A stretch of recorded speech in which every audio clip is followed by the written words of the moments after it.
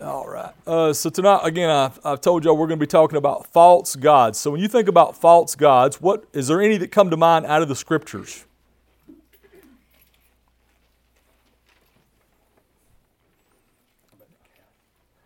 The golden calf, that's a false god. What else? Baal. My daughter? Do you know that's what we named her for? No. Baal, yes, that was mentioned. Any others? Anybody can think of? Well, good. I've got a list for you, so I thought that would be good. So let's look at some that were in this. And before we do that, let's just look at one particular. You brought up Baal. Can anybody think of one of the most famous places in the Scripture where Baal was considered and Yahweh? They were put to a test between who was going to show up and who wouldn't. Elijah, 1 Kings 18, right? He says, hey, gather a bunch of them, not just one on one, one on a bunch. And they came in. What was some of the ways those prophets of Baal, those priests of Baal worshipped? They went to offer what? A sacrifice? Did they pray? Yeah, they prayed. What else did they do? They cut themselves. They danced too. Don't forget, they did a little dance. You know, they did the dance before they cut themselves. To cut themselves was last, right? So there's worship involved in that. And what happened? Nothing. Absolutely nothing, right? And then Elijah gets up. He talks to God. All of a sudden we go. So some of the other gods mentioned in the Scripture, first one that come to mind, I've got them alphabetized because that's the best way is alphabetized, is Ashtaroth, also called Astarte. This goddess of the Canaanites was connected with fertility and maternity. She was sometimes called a consort or companion of Baal. King Solomon was one of those who fell into Ashtaroth worship, which led to his downfall because why? He married a Canaanite woman, married a lot of different women, and brought all their gods in. Baal was the supreme god among the Canaanites. He was worshipped in many forms, but he was often worshipped as a sun god or a storm god. Interesting because how many of y'all in high school had to take Roman mythology or Greek mythology or some of that kind of... It was amazing, wasn't it? I mean, Kevin obviously remembers all of them, right? But it's interesting because all of these different gods in all these different cultures, the storm god, the sun god, they had several things. Most of them were all about, really, are we going to get somebody fertile? You know, are we going to make our lands produce harvest? Our families have kids. They were worshiping them to try to get this. But Baal was a fertility god who supposedly made the earth bear crops and women bear children. They had all sorts of stuff where they prostituted themselves, human sacrifice, all sorts of stuff for Baal. Chemosh, who is called the subduer, he was the national god of the Moabites and was also worshipped by the Ammonites. Rites involving this god were cruel, human sacrifice. Guess what Solomon did? He erected a temple, an altar to Chemosh south of the Mount of Olives because he was, again, spreading it to make sure he covered all of his bases. Dagon, do y'all remember the story about Dagon? He was the god of the Philistines. And when the Ark of the Covenant showed up, they kept that thing, and what happened? He kept falling down on his face in front of that, right? But he was a big god to the Philistines. He had the body of a fish and a human head and hands. Interesting, right? Let's merge them all together, get build what we want. Egyptian gods. Do y'all remember what happened in Egypt? There was all these different gods that they worshiped. Interesting, I thought it was very interesting. The 10 plagues of God against Egypt were humiliations of 10 specific Egyptian gods. Every one of those that came was about a specific god and showed that there's only one true God. You brought this one up, the golden calf, right? Interesting. They're out there. He says all of a sudden it just jumped out to fire, right? I don't know what happened. We threw some gold in it. Golden calf jumped out. And they were worshiping that. Marduk was the god of the Babylonians, associated again with fertility. All this stuff was going on by Assyrians and Persians. And then the last one I'll talk about was Milcom. This national god of the Ammonites was associated with divination, seeking knowledge of the future through occult means, and was strongly forbidden by God. Child sacrifice was often connected with this god. He was among the false gods worshipped by who? Solomon at the end of his reign. Right? They also called him Moloch, Molech, different versions of that. All of these are false gods mentioned in the Scripture. So let's stop today, come to fast forward 2023. What's some false gods that exist today? Most people don't have an idol set up on their mantle or on their kitchen table where you come in and there's a big old statue or something. You're like, oh, this is my God that I worship. That's not typically how it is. Could be in some cultures. You get away from America. But what's some false gods we worship today? Well, you have to go to the one I was hoping. Yeah. What'd you say? Yes, we worship a phone, right? What else do we worship? He said self, which is where I was going to go, but thank you. What? Entertainment, right? Social media. Mm-hmm. Anything else? Work. That's a good one. I think a lot of people worship work. Relationships, false gods. We can have that set up. What about money? Okay, sorry. We were right there together. Right? Money, power. Those two go hand in hand, right? What about, I think Eric mentioned, what about self? Ultimately, at the end of all of those things we just named, who's in there? It's about us, right? And we still commit child sacrifice for that one. I wasn't going to go there. I was going to try to just continue, right? But yes, we still do self-sacrifice, child sacrifice. Why? Because it's about me. It ain't about this other child. It's not about anything. It's about me getting what I want. And that's an issue. How do we express worship to these false gods that we just talked about? Give them our time. Do we give them our money? Mm-hmm. A lot of it. Mm-hmm. What else do we give them? Energy. One thing we didn't mention, we didn't say this with false gods, but what about the false god of religion? Is there religion out here today that's a false god? Feel-good church. Even the feel-good church. We could name some other ones though, right? Mm-hmm. I mean, is the Mormons worship a false god? I mean, there's a lot of them out there, right? We have to be very careful who we associate with, knowing who they actually worship. So, if we look in 2 Timothy 3, 2 through 4, this will give us a good list of characteristics to reference about worship. I'm not going to go there. We're not going to read that. I'm trying to make good use of my time tonight, and I've got a lot of ground to cover. But self is the most worshipped false god of the day, far outranking the Pope, Buddha, any other religion. So we got to make sure that we understand we're all about having issues with worship. So why are we talking about false gods when we're talking about parenting?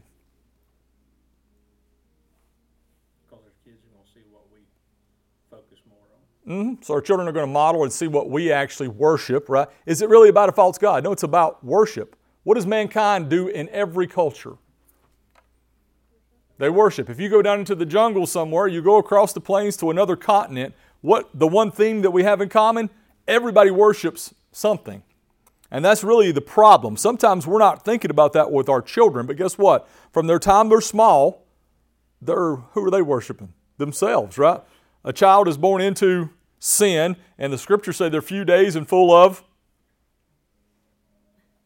trouble. Whew, man, y'all had me hanging on that. Why are they few days and full of trouble? Because they're only worried about what? Themselves. That's how it should be at that age. Yeah. I mean, they're obviously not ready to hear about Christ at 6 weeks old. You can tell them, but there's not that going on. We have to make sure we understand they're at a point of worship, and if we don't interrupt that worship of themselves, we're going to have some issues later on. So here's what I want to do tonight. Let's see.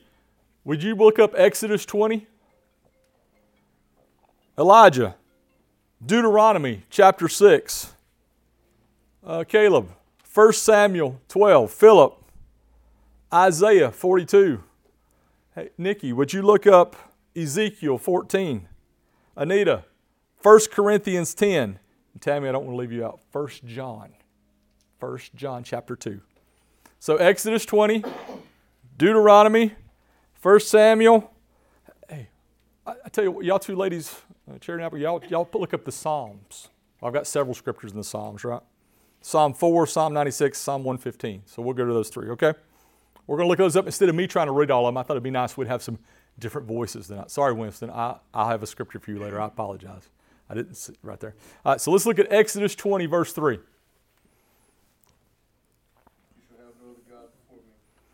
What's that? What's that found? That's what, the Ten Commandments, ain't it, right? What does that have to do with worship? Everything, right? You shall have no other gods before me. Okay, let's go to Deuteronomy 6:5. Who's the only man that broke all 10 commandments at one time? Who's the man that broke all 10 commandments at once? Well, let's get on with the lesson. We'll come back to that question here in a minute. How's that? Deuteronomy 6:5. You shall love the Lord your God with all your heart, with all your soul, with all your might. Okay, what does that have to do with worship?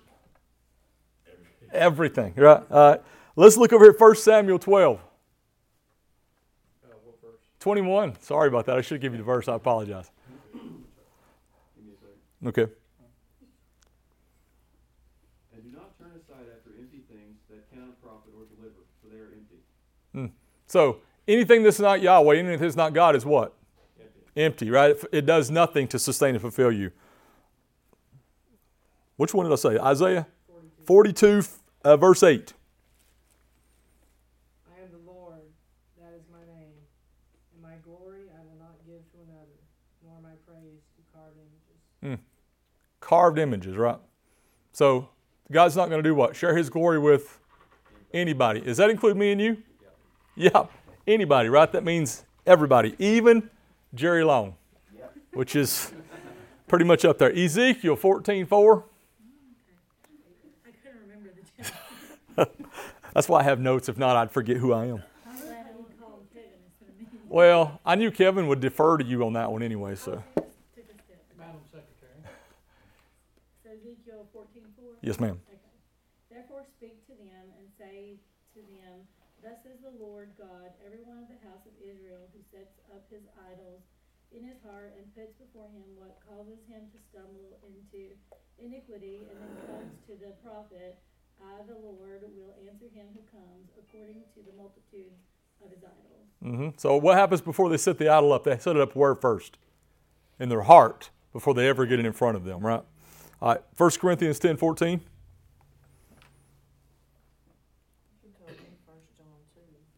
I did. I was pointing behind you. Sorry. 1 Corinthians 10:14. Therefore, my beloved, flee from idolatry.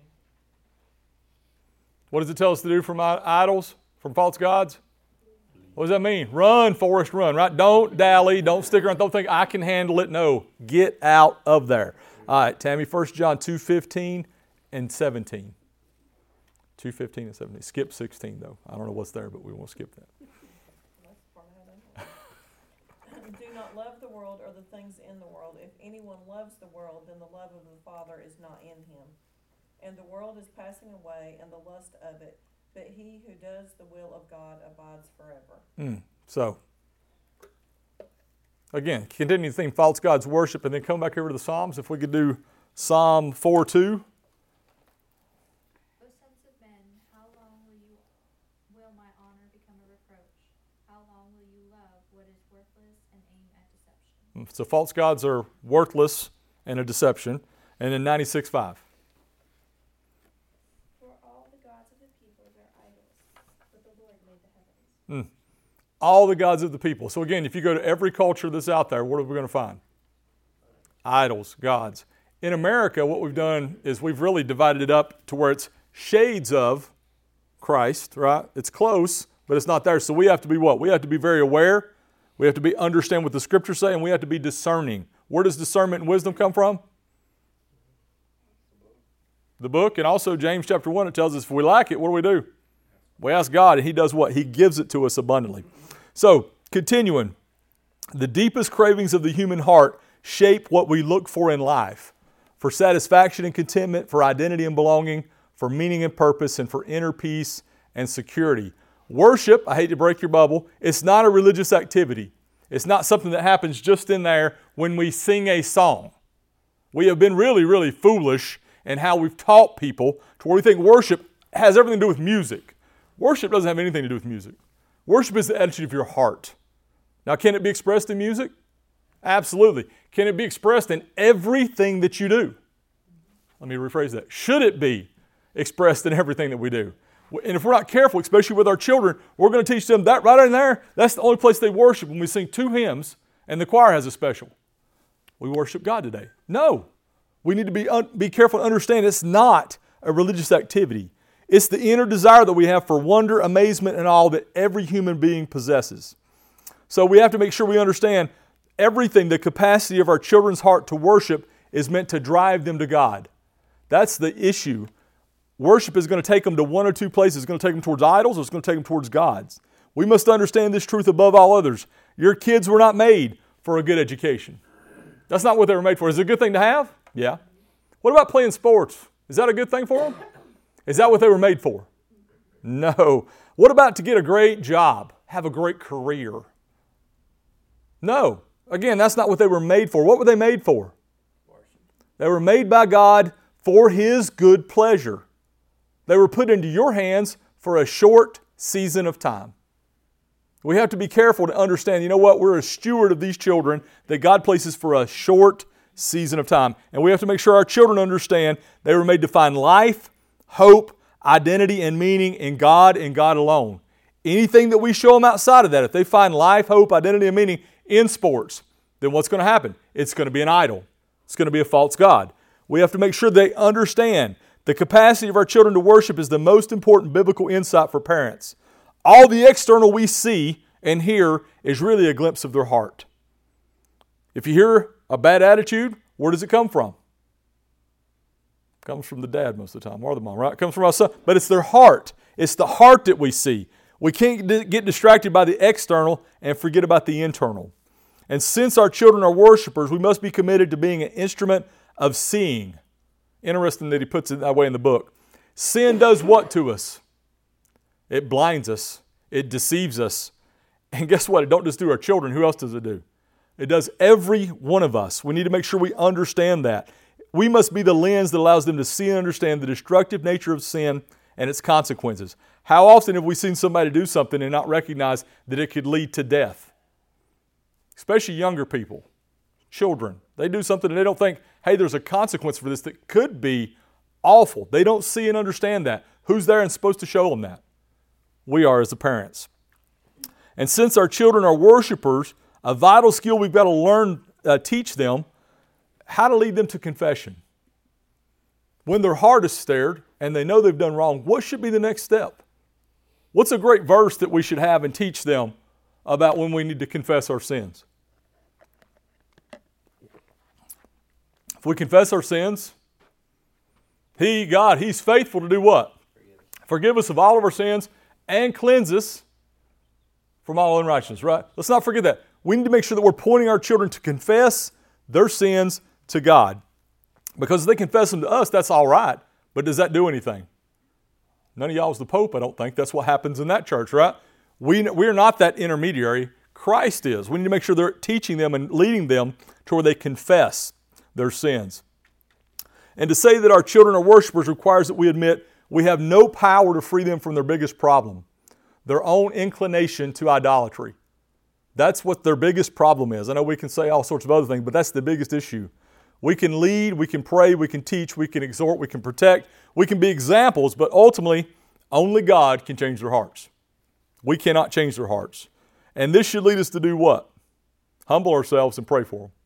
One of the most powerful things you can do is get on your knees and pray for your children, because you can't save them. Only God can.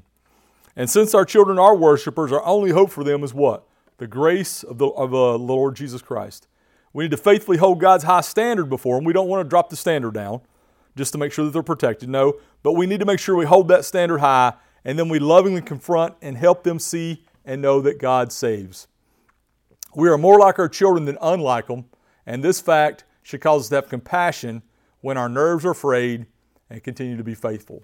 So, false gods are all because of worship. Then the next thing is control. I do like in the book how he has linked some of these together, because I've had issues. I'm like, false gods and control? What does it have to, where does those go together? When y'all think of control, what do y'all think of? Nothing? Okay, that's good. Does anybody here try to control things? How about everything that you have? Do you try to control it? Money, relationships, God, everything. We're trying to control them to a certain degree. How does that work out for you often? Okay. I was looking for not too good, but that's close enough. So, the goal of parenting is not to control their behavior, but rather their heart and life change.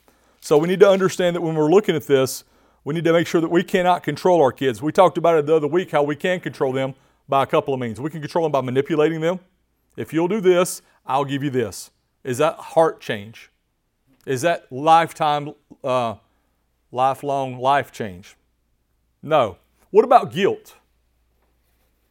Oh, I'm so worried about you. I remember my mom, and she would guilt me, and I was like, just beat me. I'd much rather you just go ahead and get it over with. Because I knew when Dad come home, I was going to get it anyway. Let's just get this guilt out of the way, but she'd make me feel horrible. about things because she loved me so much. I hated the guilt thing. Did it make me feel bad for a season and stop? Yeah. But then the next day, guess what I was? The same person who needed some whomping, right? Daddy took care of it to begin with. And what was the other one? We had guilt. What about threatening or intimidation? That doesn't work a long time either, right? So we need to make sure we're not using that. We're looking for heart and life change. So our parenting of our children should be shaped by what God says every human being needs, not what the culture says, not what your dreams are for them, not based on your emotions at the time. I think that's one of the biggest issues I can see going back and looking at parenting. A lot of my parenting was done based on my emotions at the time. I was hungry or hangry, whichever one you go. I was tired, and I said and did things I shouldn't have said and did. I operated on my emotions instead of operating on truth. And we got to be very careful doing that. Some things our children need. I'm going to give you all these as we go through. Our children need guidance. 2 scriptures for you. Proverbs 11:14 and Psalm 31:3. What does it mean to guide our children? I'm not taking any of your questions, though, Brian, I don't think. I'm trying to make sure. I'm trying to ask some more, make them think. Okay. Does everybody use a GPS on this? What does it do? It guides you. Thank you, Eric. I appreciate that. That's very good, right? Are we supposed to be that GPS for our children, guiding them, right? Yes. Not mowing the path down to where they don't know anything getting there, but we're supposed to guide them. What about protection? Isaiah 31:5 and Psalm 91:1. Are we supposed to be protecting our children? Thank you. I appreciate that.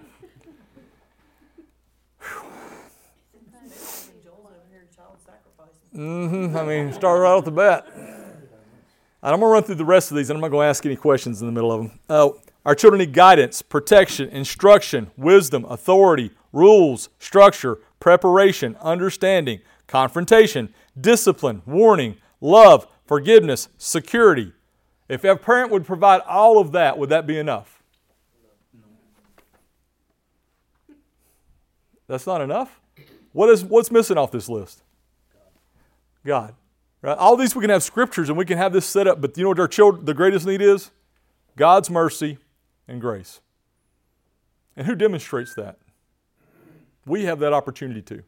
Are we going to be that vessel of mercy and grace, or are we going to be a vessel of judgment? We're going to be a vessel of discipline at the point of any cost of relationship. We have to be careful. Our children need all this, but the greatest need they have in their life is God's mercy and grace. So I want us to get to Psalm 51 tonight. That's what we're going to try to go through. I wanted to be there about 10 minutes ago, but I'm a little behind like normal. Psalm 51. I'm going to read this real quick and we're going to go through it. Oh, and this is a prayer of repentance. I like reading the little things in the top. You know, a Psalm of David when Nathan the prophet went to him after he had gone into Bathsheba. Interesting. He wrote this after that experience.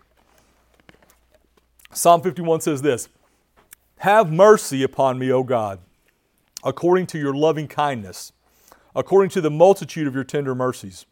Blot out my transgressions. Wash me thoroughly from my iniquity, and cleanse me from my sin.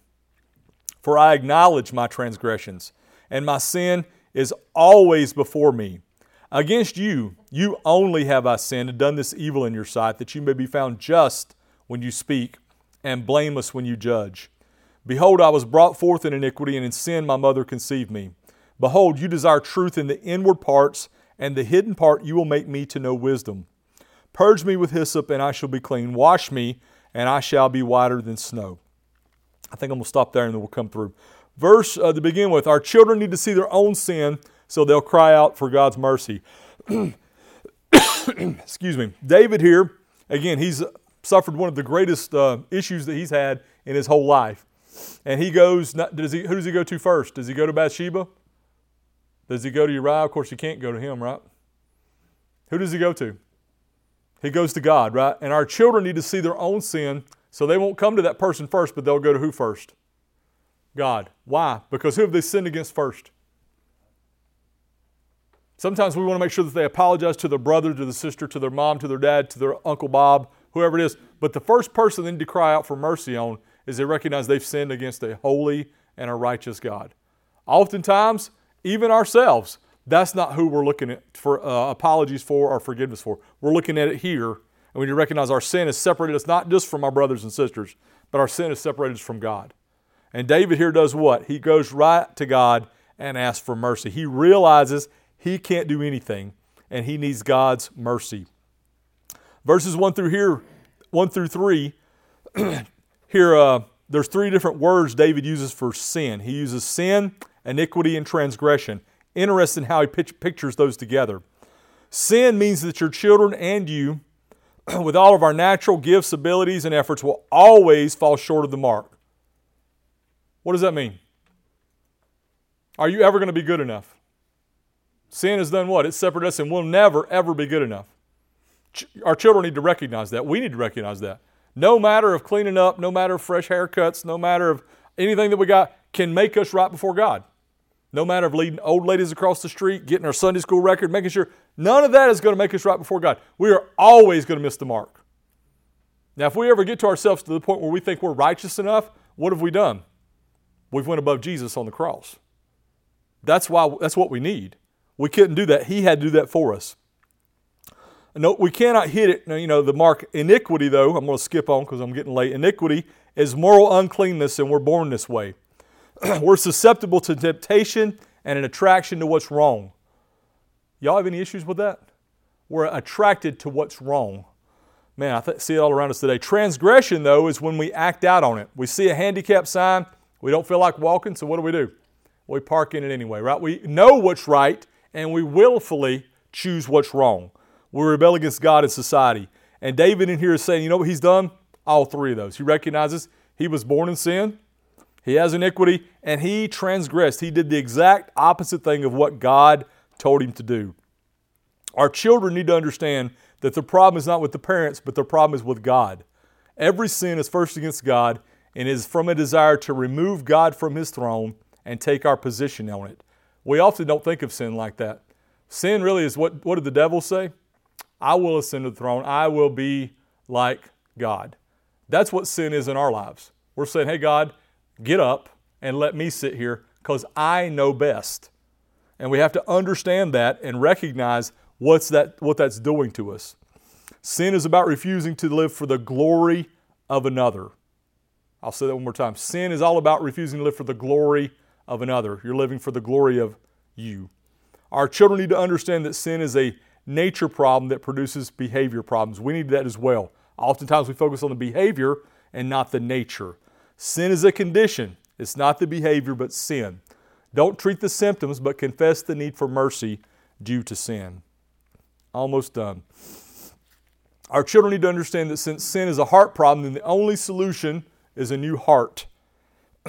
Verse number 10 here says, create in me a clean heart, O God, and renew a steadfast spirit within me. We cannot clean it on our own. We need God to do that through Christ. Only Jesus can provide and sustain a new heart. And the last thing it says here in verse number 14, it says, deliver me from the guilt of bloodshed, O God, the God of my salvation, and my tongue shall sing aloud of your righteousness. Our children are to be taught to run to the only place of hope, God's forgiving grace in Christ. When we seek forgiveness, we acknowledge that we are not in charge. This life does not belong to me, and I have how much ability? Zero to get back into God's favor.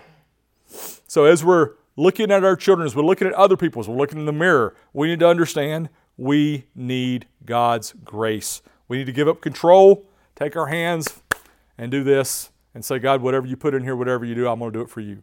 Everything I want to grab onto and hold on to is not going to work. False gods and control. Let's stop, let's pray, and we'll get into small group time. Father, we want to thank you, God, that you've revealed to us what false gods are. God, and I pray, Lord, as we consider our cultures, we look at our life. And I pray that we do look at our life on a regular basis. We review. We ask you, Lord, to look at our heart. We ask you to reveal in our heart, Lord, those areas that we're worshiping other things. God, that we've put you aside, we're worshiping ourselves. We're worshiping, God, where we want to be in a couple of years. Whatever it is, God, we're really not putting you first and following what you would have, God, but we're trying to do things on our own, outside of your word, outside of your will. And so I pray, God, you would reveal those false gods to us. And I pray, Lord, as we raise our children, as we raise that next generation, God, we would help them understand that attitude of worship is something they're always going to have, and it needs to be directed in the right path.